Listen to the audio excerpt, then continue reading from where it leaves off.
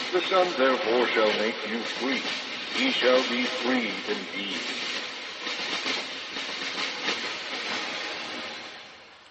We'd like to welcome you to our current event and weekly Bible study for February 20th, 2011. And today we're just going to be running down some more current events. The first article is going to be dealing with the national biometric system that they're going to be implementing in Mexico over the next few years, where they're going to be tracking and all the Mexican children. We're going to get into that first. Then we're going to get into some more information about Rick Warren and the Global Health Initiative and how that relates to coming in time current events and actually the implementation of the New World Order. Those are going to be the two main topics that we're going to be covering today. So we'll go ahead and get right into it. And this article is from Jerome Corsi, and it's entitled, All Mexican Children to be Registered in National Biometric Records. Identity Tracking Scheme Assembled Under Radar for Border Pass Program. Below the radar of public opinion, Mexico has started to assemble the type of biometric national identity database that could be used to document names for a North American trusted traveler border pass card. A plan already is being developed by the U.S. Department of Homeland Security for Mexican citizens. It apparently would be similar to the program that has become more commonplace in the European Union to allow free transit for EU citizens to move, live, and work wherever they choose within the EU, disregarding nation of origin and national border restrictions. And this would line up very much with the North American Union.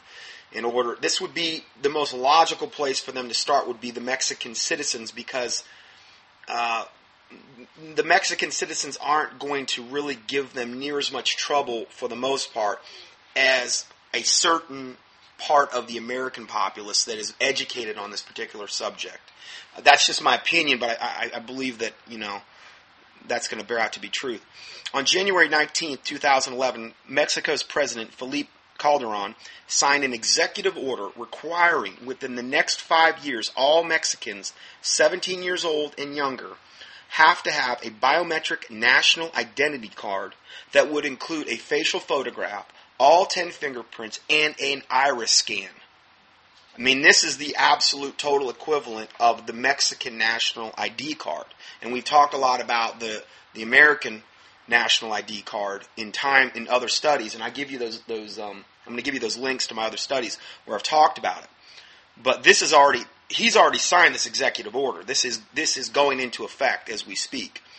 To carry out this presidential executive order, the Mexican Directorate General of the National Population Register plans to go to all elementary schools in Mexico to record the required biometric information and issue individual identity cards.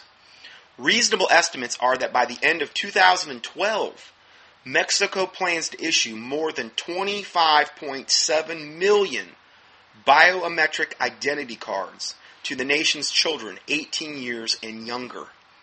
Now, this is just by the end of 2012. I mean, the national identity card in America keeps getting put off and put off and put off. That's been happening. But this is already set in motion, implemented, and they're saying by the end of 2012, 25.7 million biometric identity cards. So I just can't believe that it would be that far off in America if they're going to be this aggressive. Once the nation's children are recorded in this biometric national identity database, the plan is to add a second phase that will extend the biometric identification cards to Mexican adults, with a third phase designed to establish a national registry for all foreigners residing in Mexico. The website of the Mexican Directorate General of the National Population Register, or RENAPO, and I give you a link here to it, displays a photo of a family holding an enlarged version of the new personal identity card issued to the daughter. And I'm looking at it right now. It's this propaganda picture, and it has the parents in the background. They're holding this gigantic national identity card. It's like a blow-up version of it. And the son's there, and the little girl's there. And it shows a picture of the little girl that's sitting there on the card. It's got a barcode on it, and all of her biometric information is actually within this particular card. And they're all happy, and, it's really nauseating is what it is. But they're trying to present this as nicely as possible. Also available on the website of the Mexican Director General of the National Population Register is a second photo that shows two smiling children holding an enlarged version of the personal identity card created for the girl in the photo. And it's kind of the same thing, it's just a different picture. Okay, so continuing, the new Mexican personal identity card includes a security hologram to prevent duplication or creation of fraudulent cards, an iris scan information embedded into a barcode on the reverse of the card, and various biometric information. It also includes the 10 digits of fingerprints. Each card bears a unique personal ID number as well, which would be kind of equivalent to a social security number, but this is like the next version of it, and a face photo designed to make sure that only one person to whom the card was issued can use the card. Next to the eagle symbol of Mexico at the top of the card, get this, reads, quote, the United States of Mexico. The United States of Mexico. Huh. So, this is pretty flagrant stuff here. North American Union is going to be a merger of Canada, United States, and Mexico. And so when we have the United States of Mexico on the card, it's a pretty flagrant thing. Critics in Mexico have charged that the Mexican effort to enroll school children in a national biometric personal identity database involves the early implementations of an incremental New World Order plan designed to fit into initiatives designed under the Security and Prosperity Partnership to evolve into the North American Free Trade Agreement into a continental or regional North American Union governmental structure. And that was kind of a mouthful, but I give you the 3 links to the studies that I've done on this, and where we talked, they're a little bit dated, but I talk about the origins of the North American Union and the National Identity Card and how that relates to the Mark of the Beast. I obviously don't believe it's the Mark of the Beast, but it's a step in that direction. So I'll give you those 3 links. This PDF will be associated with the February 20th, 2011 teaching on contendingfortruth.com, or wherever you may find, if you hear this teaching and let's say it's in the future and my website's down, the New World Order got to me or whatever. Well, hopefully there'll be other sites up there, and there are other sites up there right now archiving both my audios and my PDFs, and you can find some of those sites if you go up to contendingfortruth.com and you scroll to the right side of the page, the home page, and you'll see alternative sites. So you might want to favorite those or put them in your thing so you can always have access to this information. The PDFs alone can be a big help. Now, this PDF is 54 pages long, okay?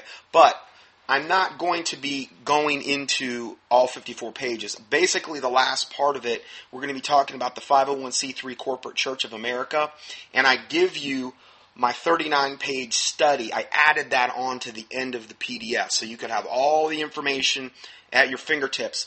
That's really taken me years and years and years. When I have a PDF and I put it up there, a lot of times what you're seeing is the result of maybe anywhere from 5 to 10 years of research. And I'll take little things and I'll put it in the PDF and I'll change it and I'll save things. And over time, the PDFs or the Word documents get honed down better, and then you kind of have one-stop shopping if you have a particular subject that you want to know about. So anyway, that'll be at the end of this PDF. Next article is entitled Kill Switch, Government Blocks 84,000 Websites.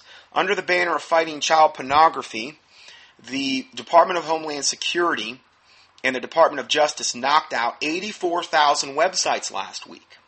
The websites did not host or link to child pornography as the government claims. See, this is the reason the government said, well, we knocked out these websites because they're linked to child pornography. As Operation Save Our Children, Cybercrime Center has again seized several domain names, but not without making a huge error.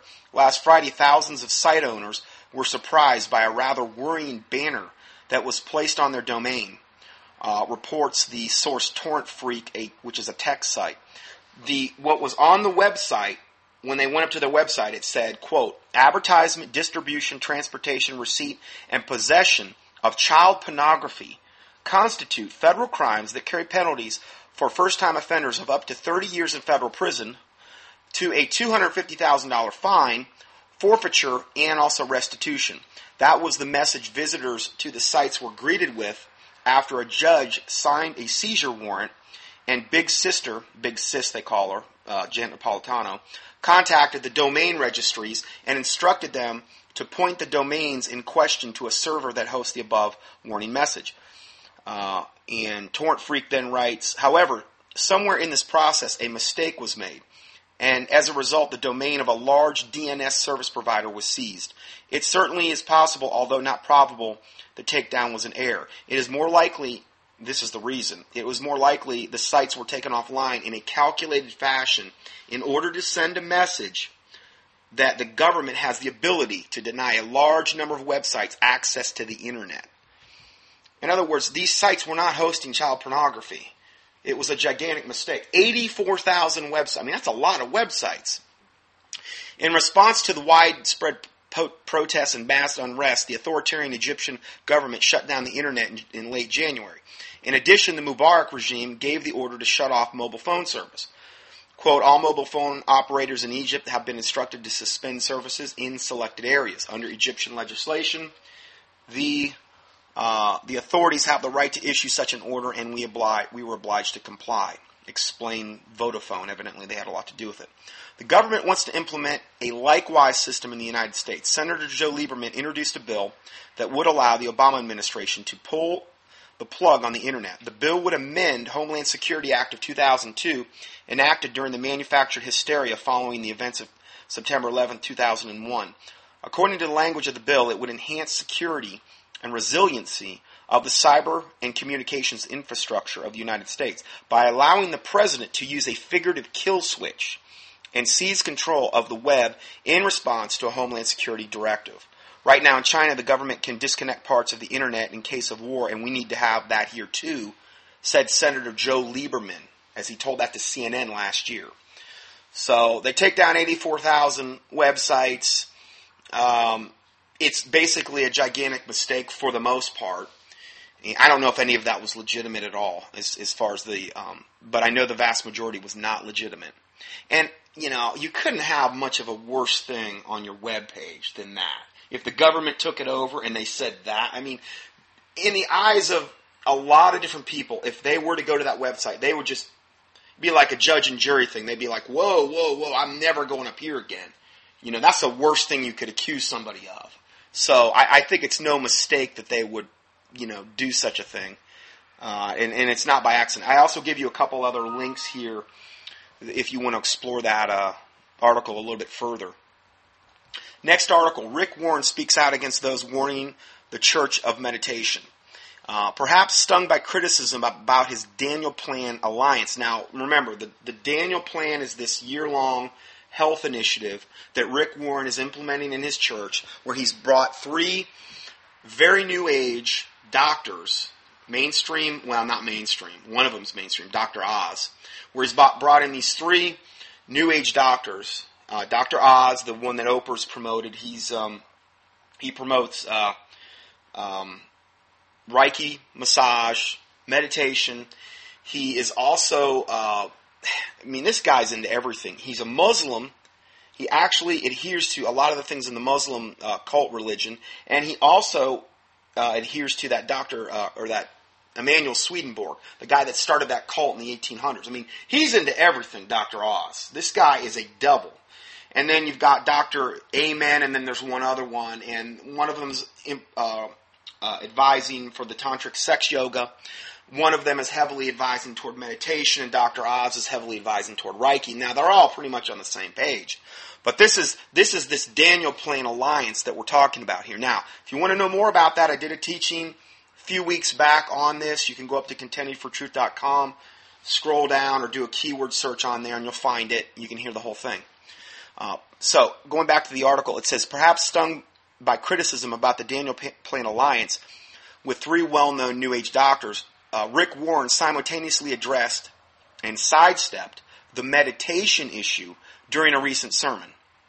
Warren never acknowledged his own promotion of the teachers of anti-biblical meditative practices, such as contemplative prayer. He never addressed the Daniel Plan controversy, but seemed to accuse instead the Christians who are sounding the alarm about the Eastern New Age meditation advocates of Dr. Mezmet Oz, Dr. Daniel Amen, and Dr. Mark Hyman. Those are the three doctors. So this is a typical thing when you see a wolf in sheep's clothing cornered. He wants to remain in his sheep's clothing. So what he does then is the spotlight is being shown on him, and he doesn't like that. So what he does is he tries to shine the spotlight back on all his accusers and saying, they're the bad guy. They're the ones in the wrong, not me. It's not me. And this is what you typically see. In a seeming attempt to spin the continuing controversy, Rick Warren claimed Christians on the internet have been warning against biblical meditation. So what he's saying is, yeah, I advocate only biblical meditation, and now these Christians are coming after me because I do that. Well, the devil is, what he's doing is, he's taking something, he's taking New Age mysticism meditation, which is what these doctors are advocating, which is what Rick Warren is on board for, which is what he is behind. He's advocating that. He's not advocating what they call biblical meditation, which is what we're going to discuss here as far as meditating on the Word of God. It's a totally different concept here. So going further, it says, with more than a touch of sarcasm and making a scary mocking wooing sound, Rick Warren stated, quote, "It's called meditation. Meditation. What in the world is that? Some people think, wow, that's scary. This has actually become a controversial word. Some very, very confused believers have been teaching, I've seen it on the internet, that Christians should be afraid of meditation and run from meditation. That's nonsense. The Bible talks about meditation and commands it." So this was his response, Rick Warren's, sarcastic response. So, wait a minute. He's seen it on the internet. In reality, Rick Warren most likely cannot identify one Bible-believing blogger or online discernment or research ministry that teaches that Christians should fear and run from biblical meditation. Biblical meditation is simply reflecting upon or pondering the Word of God. It is wonderful, powerful, and something that we are commanded to do. Joshua 1:8 is a reference. Also, whenever you see in Psalms where it says Selah in the King James Bible, that means basically, contemplate, meditate on what was just said. It's not like you get in some lotus position and contemplate your navel and, whatever. Okay, but this is what Rick Warren's trying to do. And it's, it doesn't surprise me, obviously. Biblical meditation, okay, we've already defined that. In biblical meditation, a repetitive word or a chant is never used. The mind never ceases to become active, and there is never an altered state of consciousness. But this is exactly what happens during Eastern New Age meditation that all these doctors are advocating and he's bringing into the church. The Bible says, woe to them that call evil good and good evil. And this is what Rick Warren's trying to do. He's very subtle. Rick Warren, they wouldn't have chose him, his New World Order puppet masters wouldn't have chose him to usher in the coming global religion, at least the Christian side of it. Now, I understand the Catholic Church is going to play a big part, but he is more going to be, I believe, at the spear tip of the lukewarm Christian side, the evangelical lukewarm Christians. He's going to be at the spear tip of bringing that into being. And they wouldn't have chosen Rick Warren if he wasn't able to do what he did and do it well. He's very good at what he does. He's very subtle. He's like his father, the devil. He was the most subtle beast of the field. He's a liar from the beginning. He's the father of lies. And he's just like his dad. Okay? Don't think I don't like him, but, Anyway, just kidding. But what he's doing, in his sermon, Rick Warren explained it very well. He said, quote, when the Bible says meditate, it's not talking about zone out in some psychic New Age trance or put your mind in neutral and contemplate your navel. And then he said, Om. And okay, so Rick Warren has played a significant role, but the thing is he's saying this out of one side of his mouth, but then out of the other side, he's condoning all these New Age teachers that he's bringing into the church. And this is just the tip of the iceberg. He's condoned many other New Agers that he's brought in. He's recommended their books, and this is what we're going to look at in a second here. So he's saying one thing out of one side of his mouth, but on the other, his actions are speaking much louder than his words. He has helped, Rick Warren has helped publicize very many contemplative teachers. Richard Foster and Dallas Willard, both exalted in the purpose-driven church. Rick Warren's, probably most widely known book. He praised them on page 126 and 27 of that book. Henry Nouwen is a favorite of his wife's. He's another New Ager. Tricia Rhodes, Adelaide Calhoun, Gary Thomas, who's a friend of Warren's, and many, many others. Now, I'm going to give you the link to this article, and you can see one after another, these endorsements that he's made. I mean, it's his own writings, you know. So it's very, very easy to expose this guy because his own mouth has betrayed him.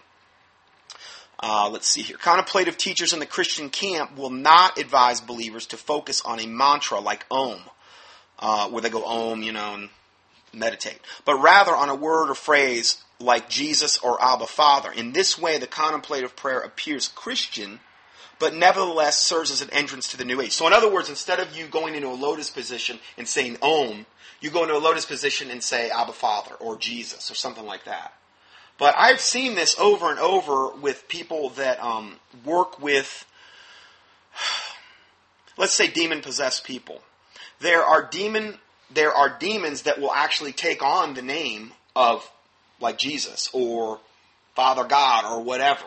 Okay, so what is Satan? He's a master counterfeiter. It really shouldn't, surprise us any that he can do that. So this is how they're getting around it. They're saying, okay, well, just instead of saying Om, we're going to do the same thing. We're going to kind of zone out, but we're just going to say Jesus, or we're going to say Abba Father. Going back to the article, it says, many of those who practice this frequently end up believing all is in God, or God is in all, which is like pantheism, There's another one that they believe that, but that's a very common belief in that system. Beliefs that are actually contradictory to the biblical teaching and the gospel message of Jesus Christ. Sue Monk Kidd is just such a person. She started off as a conservative Southern Baptist Sunday school teacher, but when she was introduced to Thomas Merton, it changed her whole spiritual outlook, and eventually she became a worshiper of the goddess Sophia, saying that God is even an excrement. This is what Sue Monk Kidd believes. She started off as a Baptist Sunday school teacher. Now she believes God is even an excrement.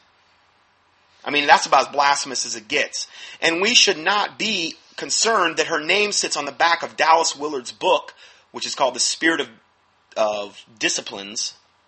And yet Rick Warren recommends that book on his website and shows great admiration and recognition for Willard's role in the spiritual formation, the contemplative prayer movement in Warren's book, The Purpose-Driven Church. Rick Warren is, I'm telling you, he is really right in the middle of this great apostasy that's going on in the Christian church right now. This silence is the realm of deceptive spirits. They refer to this from a New Age standpoint as going into the silence, this meditation, going into this silence, and they'll use that word over and over again. And more churches, ministries, and organizations and schools are going contemplative. For Rick Warren to stand up just days after New Age meditation advocates Dr. Oz, Hyman, and Amen have addressed this congregation, for him to go and belittle, mock, and scorn Christians who are warning against Eastern-style meditation coming into the church, all the while he's been promoting the teachers of such meditation for years, is absolutely astounding, not to mention very wrong. Well, anything, we really shouldn't be surprised by anything that devil does. And we've done several studies on Rick Warren, and I give you some more of the links to my previous studies on him as well. The next article is related. On January 22nd, Ingrid Schulater of VCY America interviewed Jennifer Pektich on Crosstalk radio program, and is probably one of the most important shows that VCI Radio has ever done, in our opinion. Jennifer has recently attended a health seminar at Saddleback Church, Rick Warren's church. Rick Warren brought in 3 leading health specialists to train Saddleback's congregation how to be healthy. Crosstalk explains why should these men cause red flags to come up for Christians. Jennifer attended the Daniel Plan kickoff, which was on January 15th. From her notes, she shares how from Kundalini Yoga to transcendental meditation, these men are steeped in Eastern mysticism and the occult. In addition, through it all, numerous UN buzz phrases could be heard. Phrases such as, quote, sustainable living, smart growth, public-private partnerships, and more. Are Rick Warren and his associates attempting to restructure the church and society by warming Christians up to the fanciful-sounding global plan? You decide for yourself when you review this edition of Crosstalk. And I give you the link. You can hear the whole interview if you want. I just wanted to mention that because it very much goes in line with what we're talking about today here. Next article, another article, very similar. Earlier this week, we were sent a link to a recent video of Rick Warren talking to his congregation about the Daniel Plan. In that video, Rick Warren told the audience, quote, "I'm very excited. We're talking with a number of national grocery store chains who are getting behind this Daniel Plan. And I can't announce it to you right now, but let me tell you some very exciting things.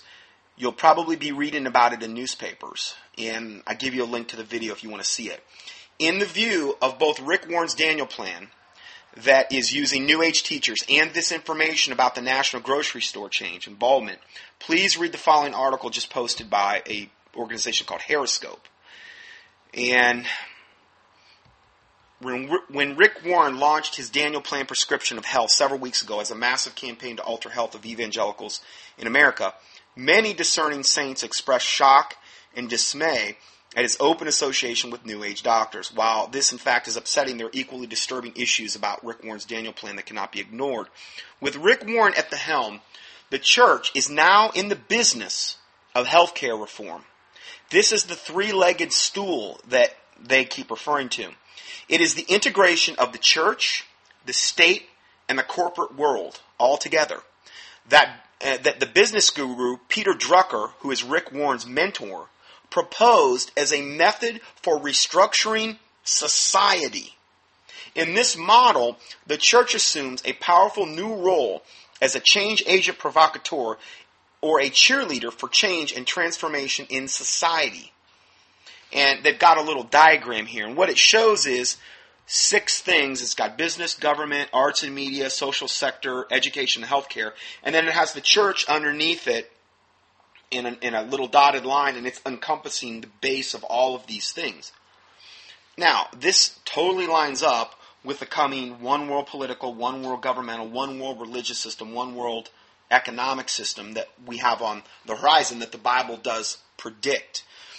And the church has to be a part of this. I mean, when the Antichrist comes to power, he cannot just come to power through political means, through economic means. There has to be a religious element because too many people, that is what they do. I mean, if you're a hardcore Hindu, if you're a hardcore Catholic, or if you're a hardcore Buddhist, or if you're a hardcore whatever, your religion is where you base your life from. Now, that religion may be taking you straight to hell. Okay, if it's apart from the Lord Jesus Christ and the Word of God, okay, it's going to take you to hell. But most people base their lives on that particular structure. If the church and these religions can all get on the same page, there's no more powerful institution on the planet that we would say a religion being at the top that could influence more people into a coming one world, new world order than religion itself. And this is going to be the what we're talking about here with Rick Warren is more the Christianized, the veneer of Christianity of how they're going to actually do this. This is this three-legged stool. Church, state, and corporate world all merging together, and this thing with the Daniel Plan is a big part of this. The pivotal book that officially launched the New Age movement was Marilyn Ferguson's The Aquarian Conspiracy, which was published in 1980. The book was an important New Age manifesto that attempted to announce and popularize what the New Agers chose to publicly display in their movement. The book set forth futuristic thinking that has become so commonplace in our culture that an entire generation has grown up believing its basic assumptions. One of the key topics in the book was Ferguson's assertion that the radical overhaul of society could be based upon healthcare reform. Now, she said this back in the 80s, and this is like one of the Bibles for the coming New World Order. Okay, she said that a radical overhaul of society could be based upon healthcare reform, which is and this is quoting from the book, a transformation explained in the chapter Healing Ourselves. Ferguson's New Age holistic healthcare model included body-mind perspective. Okay, sorry, I got a little off track there. Ferguson's New Age holistic healthcare model included body-mind perspective, the exploitation of the role played by the brain in the body's overall health. Ferguson explained definition of the mind incorporated spiritual things from the occult world. This broadened the holistic health model with its body-mind-spirit connection and proved to be a key entry point for the new theologies, philosophies, and practices. Holistic health became the easiest vehicle with which to deceive an entire population into adopting tenets of the Eastern mystical worldview. Now, if anybody knows about this, I do. Because when I became a chiropractor and got into, I was at the age of 24, at the age of 23, I was a chiropractic physician. I was licensed by the age of 24. And the guy that I went to go practice with, who was the guy that led me to the Lord, was into all this whole, New Age garbage. Okay? I mean, the whole thing. Acupuncture, and he did some crystal work, and applied kinesiology, and a lot of stuff that was really out there. Okay? Well, he was the guy that led me to the Lord, so I figured it was okay. And I got into this stuff hook, line, and sinker, and I practiced it for, 3 or 4 years, I guess. And the Lord finally yanked me out of it. But I got a really good dose of all of this stuff. And the problem is there's a lot of good things out there. I mean, God put herbs here. God put, good food here. There's a lot of good things. But the problem you run into is most of the people that are advocating this stuff, or a high percentage of them, are really seriously into the New Age. And you got to be really careful. If you go to an alternative healthcare doctor, I don't know who to refer people. They say, well, who do I go to? I'm like, I don't really know. I said, I'm one of the few that I know of that was able to get out of it. Most of the people that call themselves born-again Christians that do get into alternative healthcare, get into all the New Age stuff. And what happens is those spirits that are associated with acupuncture and applied kinesiology and Reiki or whatever, they blind the doctor or the practitioner, and they don't see anymore. I was blinded at one point. I admit it. Okay? The Lord opened my eyes. It didn't happen just overnight. And I got out of it. And I literally walked away from, if I would have stayed in that, I had a pretty big client base. I walked away from it all. The Lord kind of yanked me out, and I walked away at the same time. Okay? And it was a big monetary sacrifice on my part. But I never looked back, and I never regretted it, and I thank God that He did that. But anyway, I know a lot about this, and there's balance that needs to be struck here, because we can't just say, well, I can't eat any vitamins or minerals or herbs or that because there's too much New Age associated with it. Yes, if you go with a company, try to find a company that's at least not overtly New Age. If they've got yin-yang symbols all over everything and occult symbolism, I don't advise buying those nutrients or herbs or these types of things. It's very hard to find, especially if you get into Chinese herbology and those types of things. Golly, it's all over. But it can be done. It is possible. You just kind of have to do your homework there, and try to go with companies that are literally food-based in origin. They actually derive the vitamins and minerals from food-based. Right Foods is one of them that does it. Standard Process is another one. Innate, INNATE, is another one. They actually make their vitamins and minerals from a food.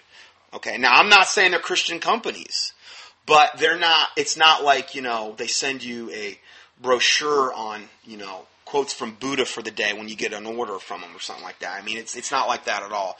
So pray over the nutrients. Pray over herbs. If you get teas, pray over them. The Lord can sanctify that stuff, just like He can sanctify food. Where it even talks about that in the New Testament, where the food is sanctified through prayer. So that's another thing I think is very, very important. You're praying over your food, and these types of things. And it's important too, and the Bible talks about this, where, if a man prayeth with his head covered, it is not a good thing. So take off your hat. That's why when you see movies about people praying in old times, they'd always take off their hat. There's a biblical reason they do that. Men are supposed to do that. So anyway, just want to throw that in there. Let's go further here. I'm just going to read the last sentence again. Holistic health became the easiest vehicle with which to deceive an entire population into adopting the tenets of the Eastern mystical worldview. This is what Rick Warren is doing. This is what Marilyn Ferguson said in 1980 with the Aquarian conspiracy. And remember I always talk about, what is this all about? Well, it's about moving us from an occult standpoint, from the age of Pisces into the age of Aquarius. Remember that song, This is the Dawning of the Age of Aquarius? What does Maitreya talk about? Maitreya talks about moving us from the age, away from the age of the Pisces, which is where they said Master Jesus dominated, who they call Sananda Emanuel. It's the ascended master, false Jesus. It's their counterfeit Jesus. And then we're going to go into the phase of the Aquarian phase, which is essentially the moving of the old world order into the new world order, which is where the Antichrist and the false prophet will dominate, and Maitreya will have some major role, I would imagine. I mean, if he's not the Antichrist, he's going to have some major role in helping bring that about. But holistic health, she predicted, would be the easiest vehicle with which to deceive an entire population into adopting the tenets of the Eastern mystical worldview.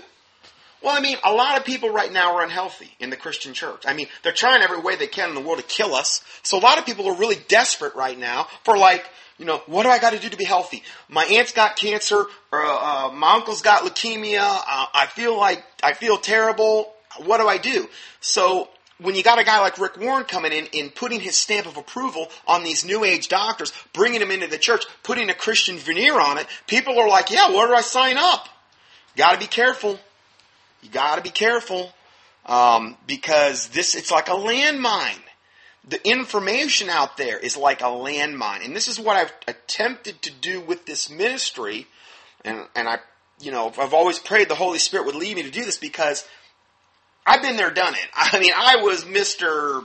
Acupuncture and applied kinesiology, doing all kind of muscle testing, and I mean, I was actually being trained to actually start doing seminars where I was training other doctors. Even at the age of 24, they were training me. When I worked in Florida, we had the #1 office in Florida that sold a particular product line called Standard Process. I mean, we were moving a ton of nutrients. And we were turning 2 and 3 people away every day when I first started as a doctor.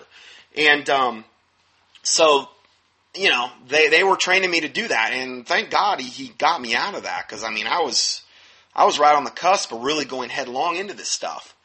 And my mom had already been in it her whole life. So, I mean, it was just a carryover from what she had already conditioned me for. Because she was heavily involved in yoga. So, going back to the article, it says, Ferguson proposed a vast array of consciousness-expanding rituals. Now, this is Marilyn Ferguson that wrote The Aquarian Conspiracy, which is like the Bible for the coming New World Order, back in the 1980s. And she promised the mind-body-spirit healing, including meditation, biofeedback, relaxation techniques, autogenic training, these types of things is where they needed to focus on. She also stressed the role of new psycho-spiritual technologies in altering consciousness. But note, meditation and its many related mind-altering activities weren't an end to themselves. According to Ferguson, they were for the purpose of changing people's worldviews. Now, what? Let me read that again. Meditation and its many mind-related altering activities weren't an end to themselves. According to Ferguson, they were for the purpose of changing people's worldviews. Worldviews? Well, if you are the Antichrist and you have somebody that says they're an evangelical Christian or they go to Rick Warren's church or they go to wherever, wouldn't you as the Antichrist and the false prophet want to change that person's worldview into the worldview of the coming Antichrist? I mean, get them all on the same page. That's what Rick Warren is doing when he brings these New Age, New World Order change masters into the church. People's mindsets and their thinking processes are going to start changing. Going back to this, it says, just as some psychotechnologies increase the fluctuation of energy through the brain, enabling, now this is a quote from Ferguson, just as some psychotechnologies increase the fluctuation of energy through the brain, enabling new patterns or paradigm shifts to occur, body work alters the flow of energy through the body, freeing it of its old ideas and patterns, increasing its range of movement. Structural integration, the Alexander method, Feldenkrais, applied kinesiology, neurokinesthetics and bioenergetics and Reiki and therapy and hundreds of other systems initiate transformation of the body. That's a quote from her book, page 255 and 256. Now, I said a mouthful there. Let me explain to you what I just said. I'll define it for you. Ferguson is saying that these new psychotechnologies that the alternative healthcare practitioners are implementing, such as Alexander Method, some of these I'm not familiar with, Feldenkrais, applied kinesiology. Now that's what I did. I was king muscle tester.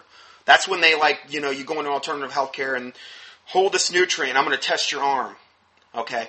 There are certain forms of kinesiology that I do believe have validity. Okay? But most of them are not. Most of them, you're asking the body all kind of questions. It turns into nothing more than a psychic encounter almost. I would stay away from it. I really would.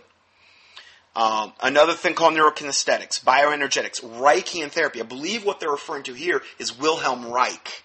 Now, if you don't know who Wilhelm Reich is, he was a devil, a very brilliant devil that lived, I think, 40s and that era. And he developed something called orgone therapy. Orgone therapy stands for orgasmic energy. He believed he could actually make things which were called orgone concentrators and take, how to put this in a nice way, he would take the orgasmic energy of people, people doing what they do, okay, and that he could capture that energy through concentrators, through certain things that he made, and that these things would, you could put them around your house and things, and it would create this wonderful environment where only positive energies could exist. Now, this is the same garbage that Sherry Shriner is advocating on her website. And if you follow Sherry Shriner, I would highly advise you get off that train, because that woman is a world-class witch, okay? And she is advocating Wilhelm Reich and orgone therapy. She says this is a way to get gray aliens out and to get the UFOs away, and we can destroy the aliens. And it's kind of funny because Sherry Shriner says this, and at the same time, Maitreya and Benjamin Creme up on their website on Share International are advocating Wilhelm Reich. In fact, it's one of the main things they advocate on Share International's website. Benjamin Creme and Maitreya have both said much about how wonderful Wilhelm Reich is in orgone therapy. And yet Sherry Shriner's saying that orgone is the way that we destroy the gray aliens and the ascended masters and we get them away from us. And yet it's exactly in line with what Maitreya is saying. So whose side is she on? She's on Satan's side. Okay? And if you want to know more about it, just email me and I'll send you a document I have on her. But anyway, it said Reiki and therapy there, and I want it. But see, understand, these are alternative, new age health systems that a lot of people get into. A lot of Christians that have knowingly got into this. They're based on total new age, and what is happening is when you go and you get these techniques done to you, you are opening yourself up to the demonic realm. You're opening yourself up to bringing curses on yourself, becoming blinded by demons, and you won't even know it's happening. Okay?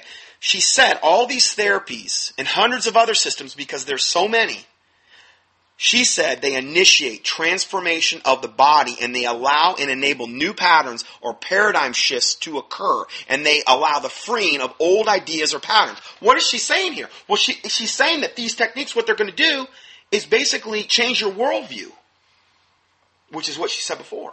Meaning, you're gonna start thinking. At one time, you might have thought, "Well, all this is New Age. I can't do it." And then all of a sudden, you let this into your life, and all of a sudden, wow, this stuff isn't too bad after all. Yeah, I'm feeling better and better. Well, it's not really New Age. Rick Warren's he's advocating it. It can't be too bad, right? Oh, I'm going to go ahead and get it done. And you become more and more and more blinded by demons. Okay? The more you do this stuff. It's not like it gets better. Unless God yanks you out of it, unless God delivers you from this, don't do it. Don't initiate it. And if you had initiated it, pray, fast, repent, and don't do it anymore. I don't believe, as a chiropractor, I do not believe taking a hard bone off a soft nerve is occultic. Yes, chiropractic was supposedly discovered by a guy named D.D. Palmer, who was what they call a magnetic healer. And yes, he was involved in the occult. But hold on. When I get that argument to say, see, look, D.D. Palmer discovered chiropractic. D.D. Palmer did not discover chiropractic, okay? What D.D. Palmer did is just discover something that was already there. He didn't like make it happen. Here's a point, case in point. You can have somebody that has their back out of place, okay? They can step off a curb and realign their back. Have you ever heard that happening? Like somebody had this kink or something for all these years, and one day they were walking, they stepped in a hole, and so they heard something pop, and all of a sudden the pain's gone. What did they just do? They just realigned themselves chiropractically. There's nothing new age about it. All it was is taking a hard bone off a soft nerve, allowing nerve flow to heal, allowing the body to heal itself. They realign themselves. It's like taking your car in and you get a realignment. There's nothing new age about that. The problem is, many of the chiropractors are involved in New Age, and it kind of depends what school they go to. The one I went to, it wasn't near as New Age as some of the other ones out there. Some of the, probably Palmer, which I know is named after D.D. Palmer, that's probably one of the least New Age schools. But it depends on the education of the chiropractor. Okay, what I would advise is try to find a Christian chiropractor that's just, all he wants to do is move a bone, okay? He just wants to realign you. And if you can't hold your adjustments, go up to the internet and key in for a supplement called Manganese B12. It's made by Standard Process. Now, you can get manganese from other sources. I just happen to like this one because I've used it for so many years. I know it works. It's very cheap. It's like $11 a bottle. If you're a man, take 3 a day for like the first bottle. If you're a woman, take like 2 a day. And I would almost guarantee you're going to see a gigantic difference in your ability to hold chiropractic adjustments, because one of the main things we don't get in our diet is manganese. Not magnesium, manganese. And you got to have it to hold your adjustments. If I don't take the stuff, I will not hold my adjustments. And this is a big reason why people have to keep going back and back and back to chiropractors, because they're low in manganese. They don't have the trace minerals to hold adjustments. And what happens is their ligaments and tendons get loose and lax because they don't have enough manganese, and they can't hold their adjustments. So they go in, they get adjusted. Sometimes by the time they're out in the parking lot, they've already lost it. Well, that's not really the chiropractor's fault. It's that their body's so deficient in manganese that it can't hold an adjustment anyway. And this is why chiropractic can kind of become addictive, and this is why chiropractic gets a bad rap sometimes, because people say, oh, once you go, it never stops, you got to keep going back. But yet there's some people, they go and they get like one time and they're good. Well, what's the difference? The difference is their manganese status. That's the difference. Okay, I just told you something there that could literally save you, I don't know how much pain, because when you're out of alignment it hurts, but it could also save you thousands and thousands and thousands of dollars. Chiropractors are typically taught, for the most part, that, you get a patient in 3 times a week for like X amount of months, and then 2 times a week, and then 1 time a week. And they make a lot of money that way, okay? That's the way they're trained. And if they go to the seminars, they're really trained that way. I couldn't in good conscience do that. Once I found out about manganese, I never had a piece about it. I tried to get everybody on it. And what happened is they didn't need to come see me. Hardly, not near as much as they normally would, but if everybody were to take that product I mentioned, it would devastate the chiropractic industry. Devastate it, because they'd have so much less patients. Because people wouldn't need to get adjusted 3 times a week or 2 times a week or whatever. Now, granted, there's always going to be extenuating circumstances. You got somebody that's been in, 3 car accidents and they've got all kind of degeneration. Maybe they've got some type of bone disease. Okay, that's extenuated, but it's not normal. So anyway, what I just told you there could be a gigantic thing for your life in a positive way. Going back to the article, it says Rick Warren has now plunged into a role as change agent for the healthcare reform in America. It is significant that he chose some genuine New Age gurus to be his partners. This association provides an indication about how Rick Warren defines health. Researcher Jennifer Pekish wrote an account of her personal experience at Saddleback Health and Fitness Seminar. Her report on Rick Warren's New Daniel plan revealed the real hidden agenda is not about health parishioners. It is about radical community transformation. She writes, quote, "By the time I settled into listening more intently, the second speaker," now this is when she was at Rick Warren's Saddleback Church, "the second speaker, Mark Hyman, began. It didn't take too long to figure out what the basis of his message was. She says, we, quote, need to heal the community. He termed his accompaniment. And then he goes on to say, we're here for the sake of each other. And then he goes on to say, this plan is quote, way out. This plan is our way out. And then he says, this plan saved me. See, only Jesus Christ can truly save us. He's saying this plan saved me. Then he goes on to say, and in fact will, quote, change the world. Saddleback was being told they were a, quote, test community to show the world how to live healthy and sustainably. Now, that word sustainable is one of the biggest New Age, coming one world order, coming depopulation buzzwords. See, that word first cropped up when they say, in order for the world to be sustainable, we have to reduce world population by estimates of anywhere from 40 to 95%. According to the Georgia Guidestones, get everything down to 500 million. Okay, which would be, almost a 95% reduction if the population is around 7 billion. So, that word sustainable, whenever you see it, what they're saying is, see, Mother Gaia is grieved. Mother Earth or Mother Gaia is grieved. They literally view the Earth as a god, a goddess. Okay, so in order for Mother Gaia to be happy again, and for all, this is why we're having all these earthquakes and all this stuff and all these changes in the atmosphere and these things. So in order for Mother Gaia to be happy, we got to reduce world population by this unbelievably dramatic number in order for the world to be sustainable. So, just so you know, that's what it means. Jennifer continues her report when she said, quote, I fell off my chair when Dr. Hyman stated, quote, the key to the success of the Daniel Plan is group living. Group living? What, like in a commune or something? And then she says, individuals will not succeed. This is what Dr. Hyman's saying. Our only hope lies in community. Is that like that Hillary Clinton book that she came out with where it says, it was entitled, It Takes a Village to Raise Your Child? You ever see that book? It's called It Takes a Village. Because it takes a village to raise your child. See, you can't do it on your own. You have to have this global community where we're all on the same page.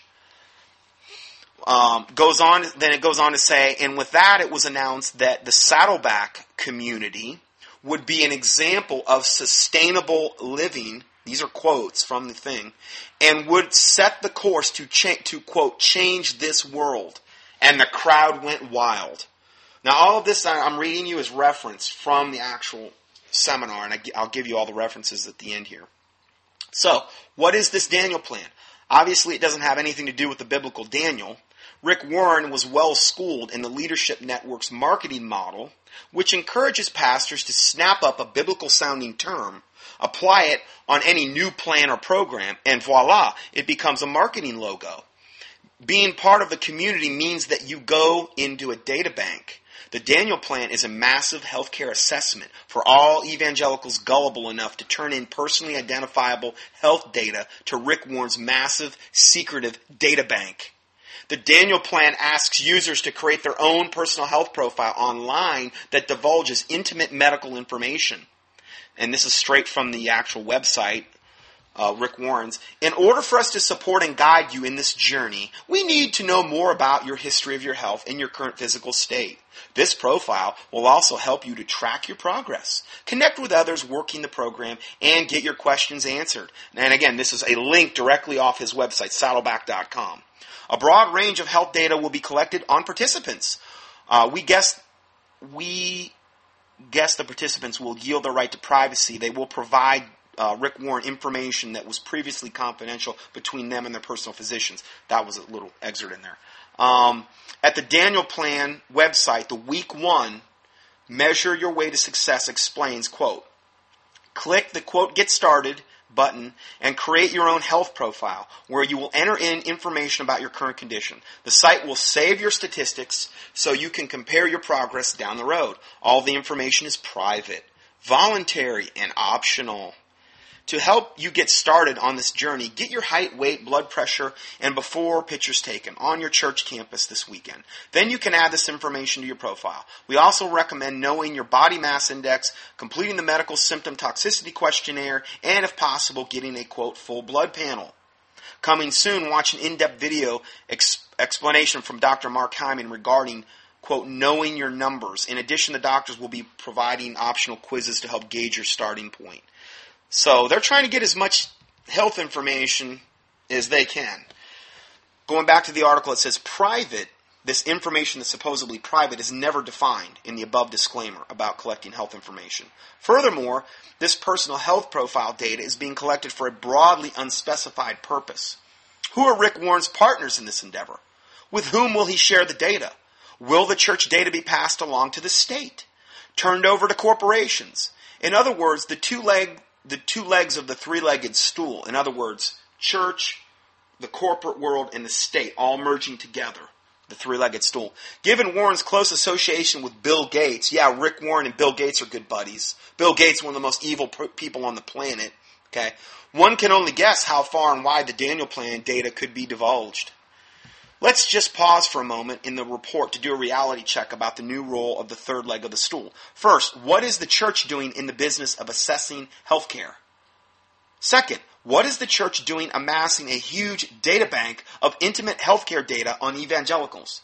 Third, what is the church doing at the forefront of the healthcare reform agenda? Fourth, what is the church doing working with obvious New Age gurus? I mean, this is absolute insanity. 50 years ago, they could have never, ever gotten away with this. But things are so bad, and there's so much leaven and apostasy within the modern day, quote, Christian Church of America, that now they can finally pull this stuff off. I mean, this is Satan's dream agenda. Note how cleverly Warren has maneuvered the church into a position of agent provocateur. This fits in with the dominionist cultural renewal model where the church assumes a key role in managing the transformation of society, i.e. transforming culture itself.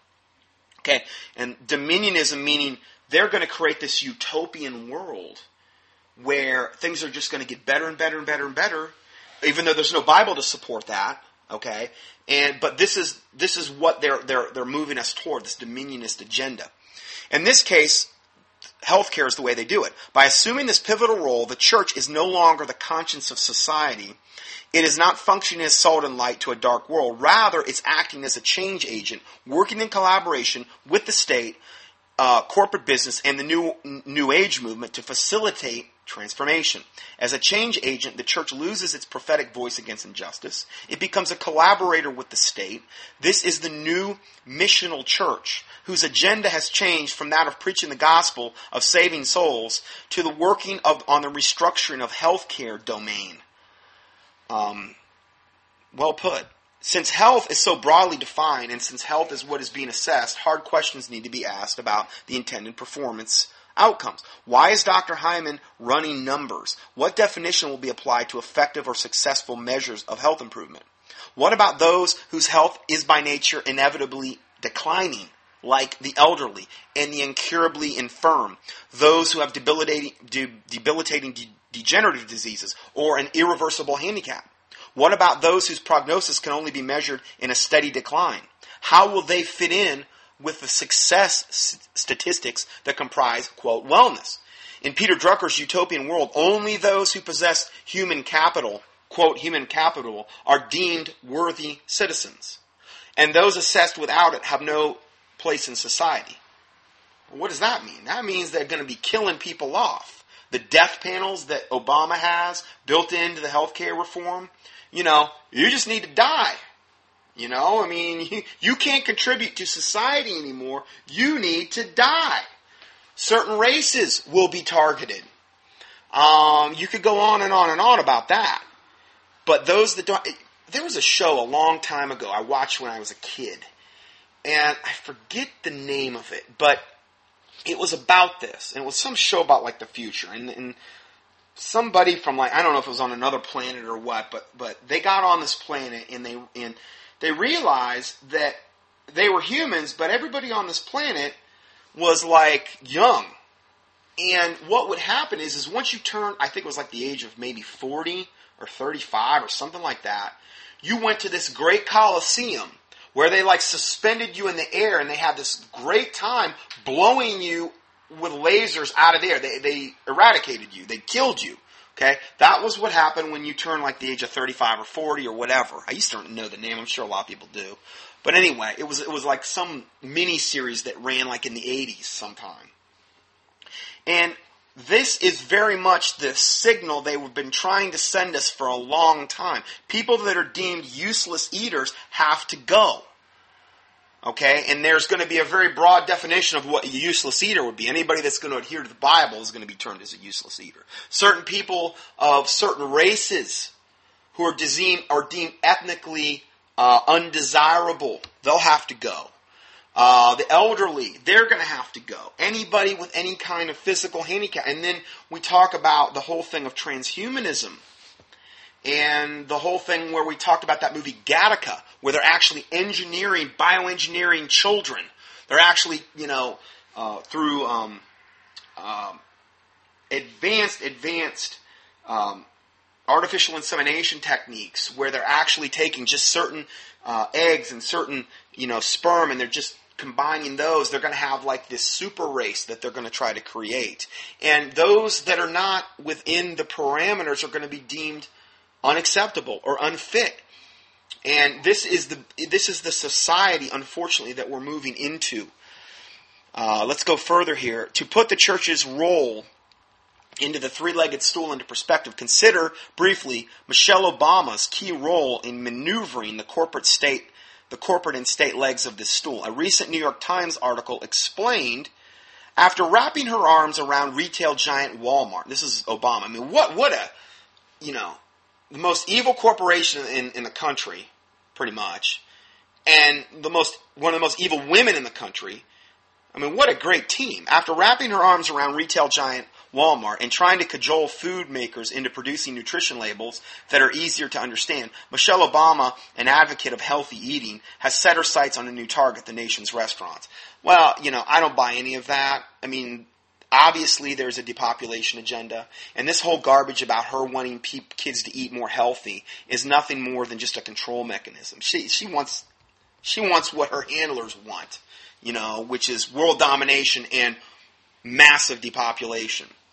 But the article explains how the First Lady has been seeking partnerships with industry and meeting with representatives from the National Restaurant Association in a bid to get restaurants to adopt her goals.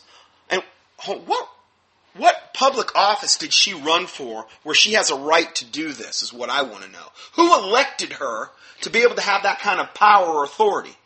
What, because she's First Lady? She automatically has this kind of power?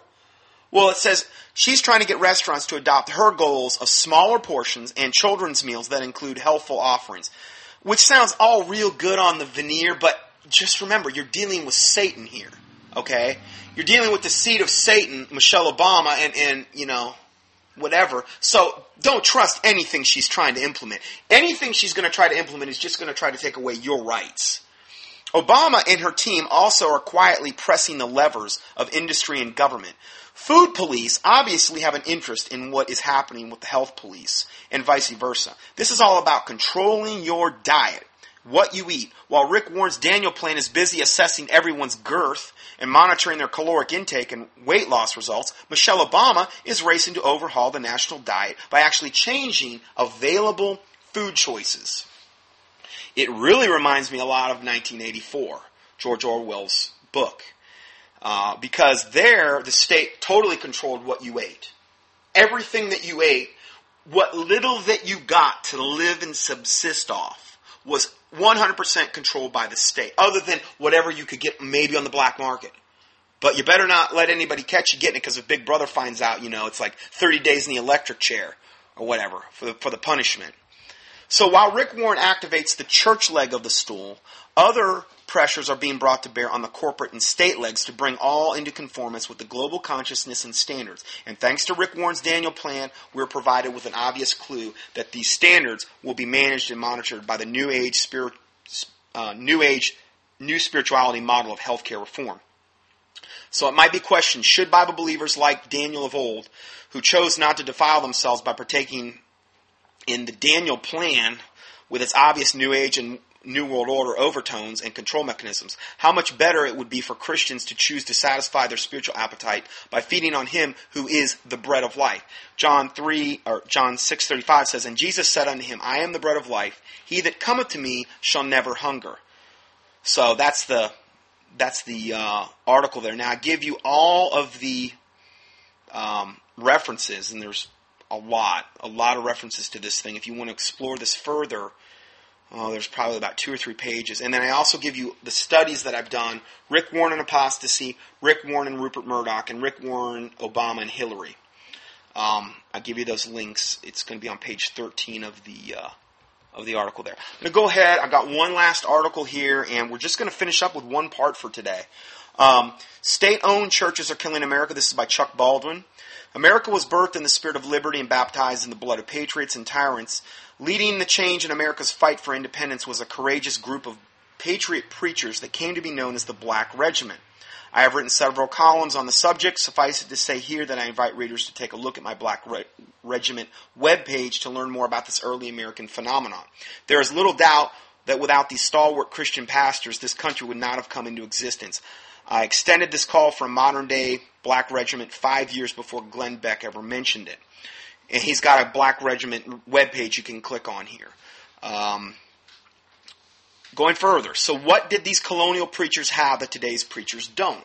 The better question might be, what did these colonial preachers not have that today's preachers do have? The answer is 2 things. Number 1, an IRS 501c3 tax-exempt corporate status, which I've spoken about many, many times, and I'm going to give you all the links to those. And number 2, a 50-year misrepresentation of Romans chapter 13. The now infamous 501c3 section of the Internal Revenue Code, or IRC, goes back to 1936. The seeds of this Venus flytrap date back to 1872, though. But then, Senator Lyndon Johnson was the Dr. Frankenstein who in 1954 unleashed this monster upon America. His motivation was he did not like the way pastors and churches were opposing his liberal agenda, and he wanted to use the power of law to silence them. He therefore introduced verbiage into the IRC code, the Internal Revenue Code, that churches were prohibited from influencing political legislation and supporting political campaigns, or they would risk losing their tax-exempt status. And also these churches got subsidies from the government as well. So, we can't have that because then their parishioners can't write it off on their taxes. Okay, so they had to stay in line with the government. Okay, now, the government gives you your right to exist as a church through a 501c3 corporate status, then they can take it away at any time they want. They created you, so they're your slave master. You may not acknowledge that. You may say, bless God, I don't care what they say. Doesn't matter. You have taken on that corporate mantle. You have went to them to get your right to exist as a 501c3 corporation, and they, therefore, as your slave master, as your creator, can take that away from you. And the Bible says, how can you serve 2 masters? You can't serve both God and mammon. You can't bow the knee to God and the knee to Baal.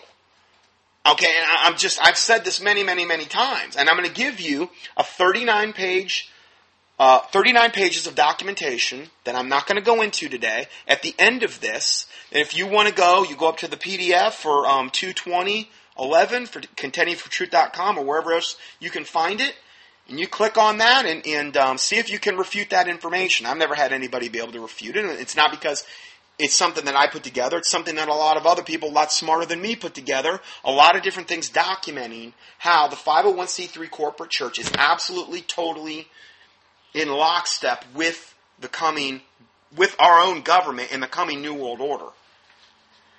So, let's go further. Of course, colonial pastors didn't have to worry about their churches being incorporated as state-created and controlled entities, or about IRS agents intimidating them regarding what they could say or what they could not say.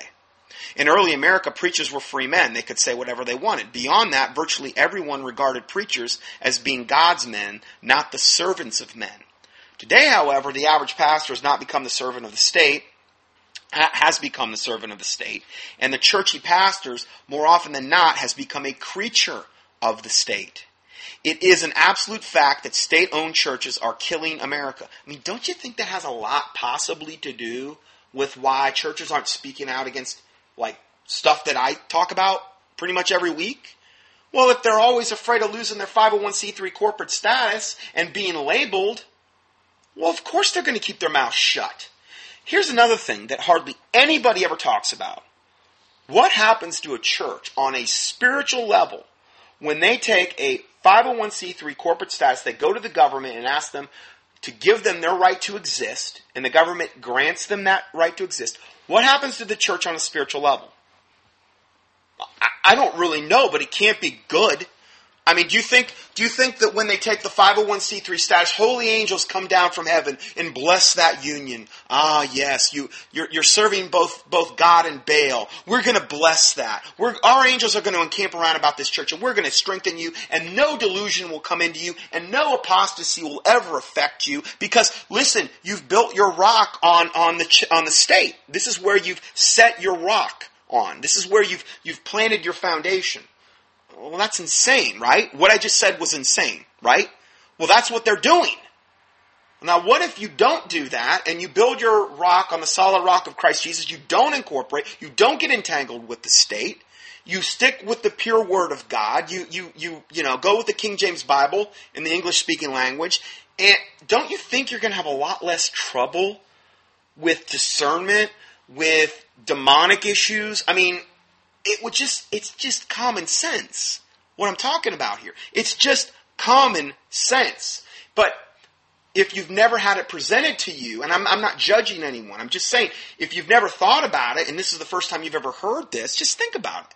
I mean, ponder on that. Did Jesus ever take a corporate status? Did he go to the disciples and say, thou shalt go forth and yoke thyself up with the state, and go to Rome and get permission to have your Bible studies, and get permission to have your home churches, and get permission to have your churches?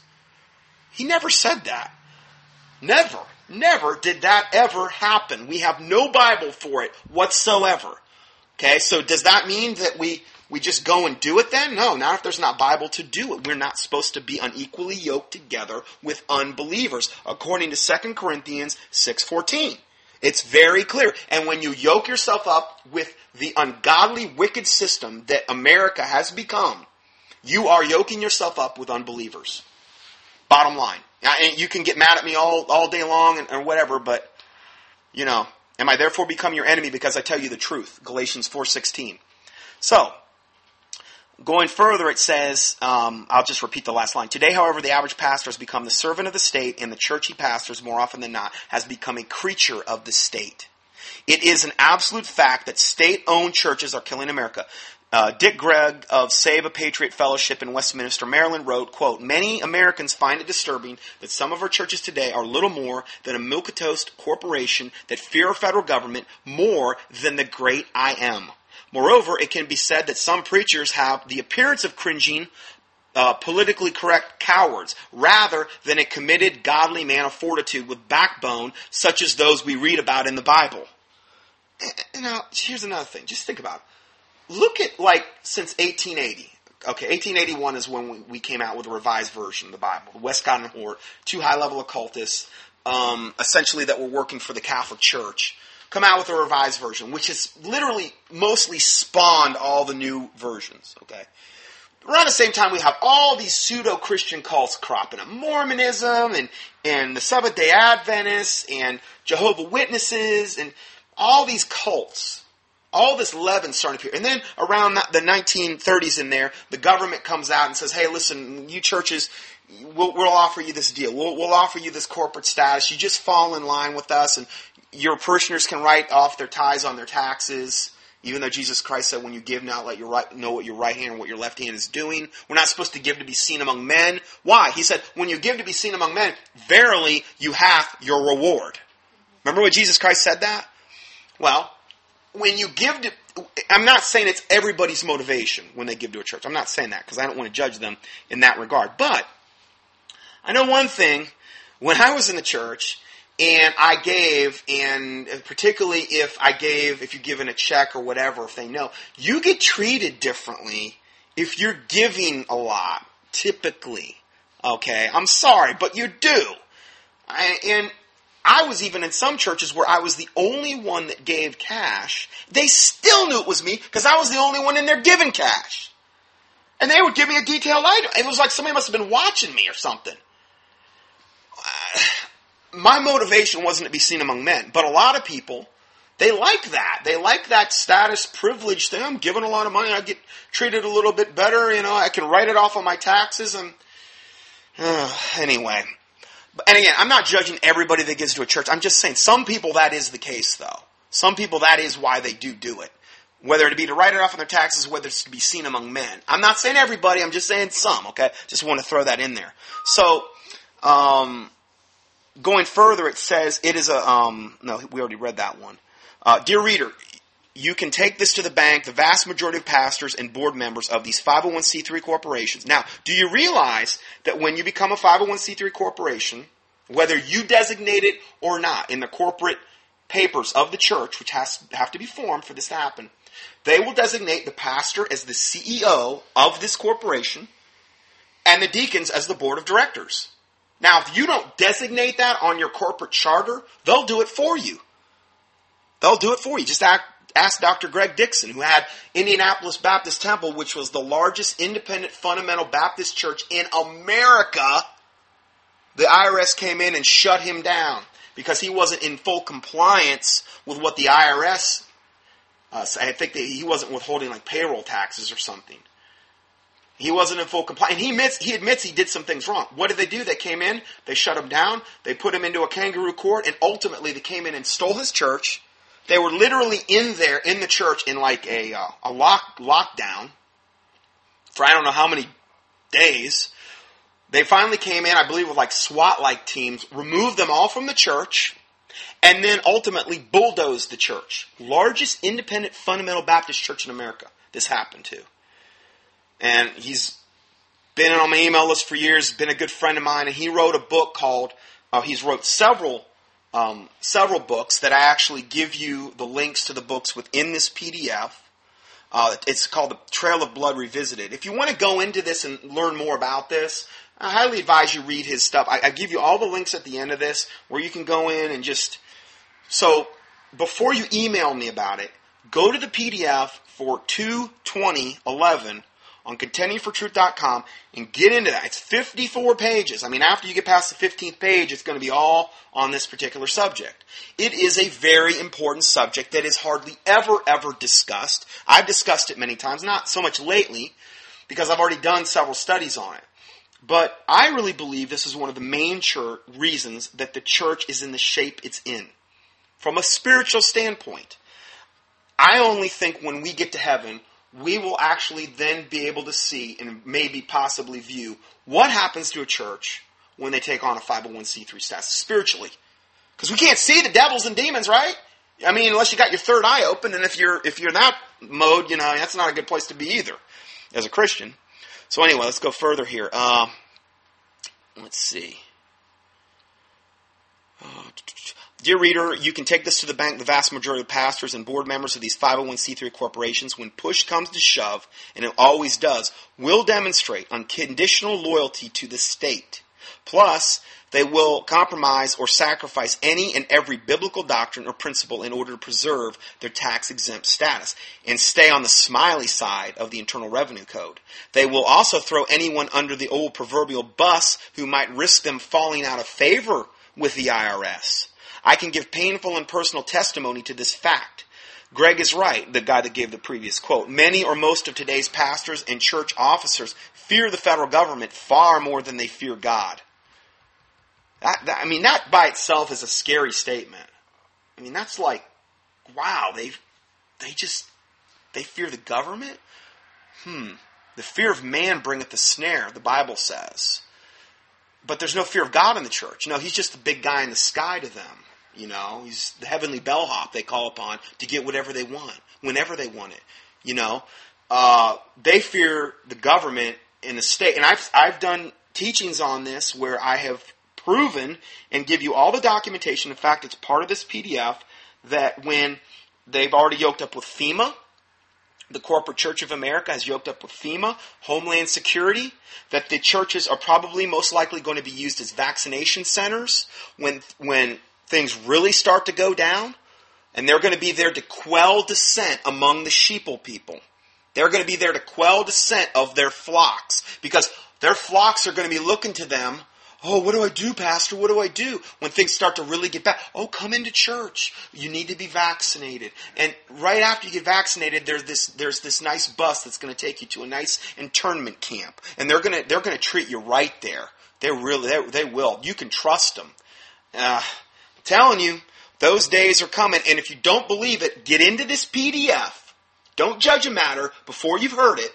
Because I'm telling you, I'm going to give you a boatload of evidence to prove this.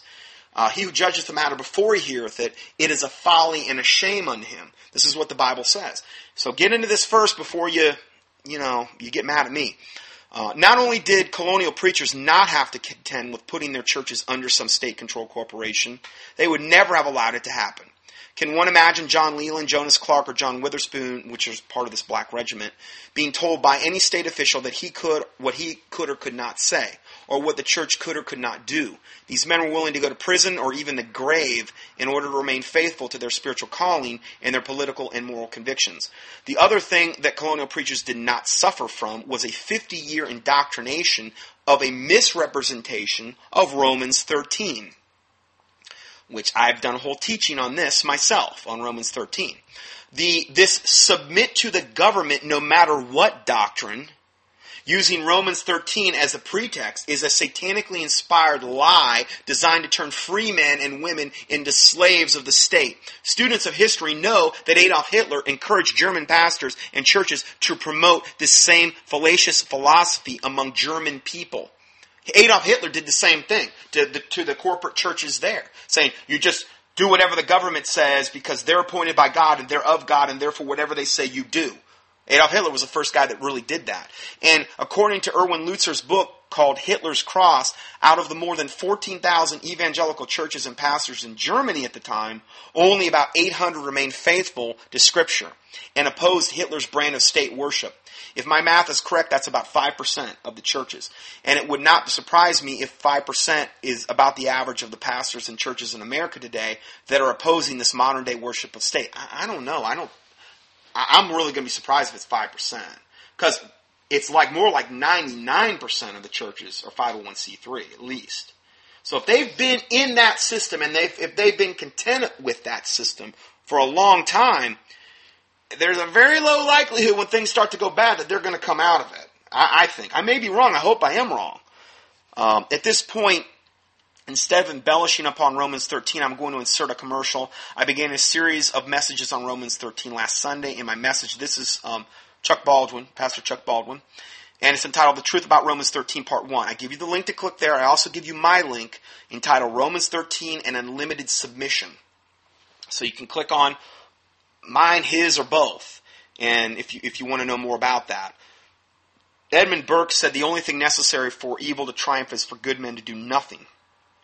And unfortunately, the good men that are mostly doing nothing and allowing evil to triumph in our land are good men and women of America's churches who have either been intimidated by the 501c3 tax-exempt corporation status or who have been put into a sheepish servile, Satan-induced coma from an overdose of misapplied Romans 13 poison. To quote the famous Bible commenter Matthew Henry, quote, "It is the devil that stirs up his instruments, wicked men in government or without government, to persecute the people of God. Tyrants and persecutors are the devil's tools. Though they gratify their own sinful malignity, they know not that they are actuated by a diabolical malice." Yes, the black regiment preachers of colonial America helped lead America's fight for freedom and independence, but they did not have their hands out to the IRS or their minds or their hearts numbed into apathy and indifference for decades of misuse and abuse of Romans chapter 13. So that's my teaching for today. On page 15 to page 54, you're going to see Satan's master plan to destroy the Lord's church. And that is my whole Word doc, or in this case PDF document on this particular subject. and it'll load your boat. I mean, there's a lot of information there. It'll take you a while to get through. I'm only doing the one part today because there's a lot of other things that you might want to cover on your own in this other part of the 54-page PDF. So I'll go ahead and we'll close this out in a word of prayer. Heavenly Father, we do thank you for this day and this time you've given us. I do thank you, Lord, that you've let us come together once again. I do pray, God, that wherever your word or your truth is being preached worldwide, that you bless that you forgive us for any and all sins we've committed, Lord God, as we forgive those who have sinned against us, that the words of our mouth and the meditations of our heart will be acceptable and pleasing in thy sight, O Lord, our strength and our Redeemer, that you would cleanse us from presumptuous sins and secret faults, that they would not have dominion over us, that whatever truth you're showing us, Lord God, we would be faithful to apply these truths in our life and also to help others, Lord, that you bless the body of Christ, my listeners, Lord, that your angels would encamp around about them, Lord, that you give them water to drink, food to eat, Lord God, shelter, that you bless the widows, the orphans, the babies, Lord God, the unborn babies of the world, your servants, Lord God, and we ask all these things in the name of the Lord Jesus Christ, we pray. Amen.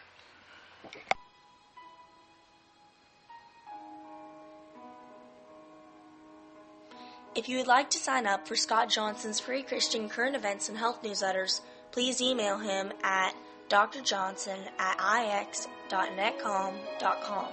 That's drjohnson@ix.netcom.com with the word subscribe in the subject line.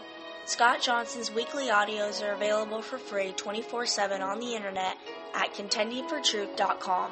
That's contendingfortruth.com. Please help us continue this work. To support this ministry, our mailing address is Scott Johnson, 2nd line 450 Conover, CONOVR Boulevard West, number 202, 3rd line, Conover, North Carolina, 28613. Or on the internet, PayPal can be used at contendingfortruth.com. Thank you, and may the Lord Jesus Christ richly bless you.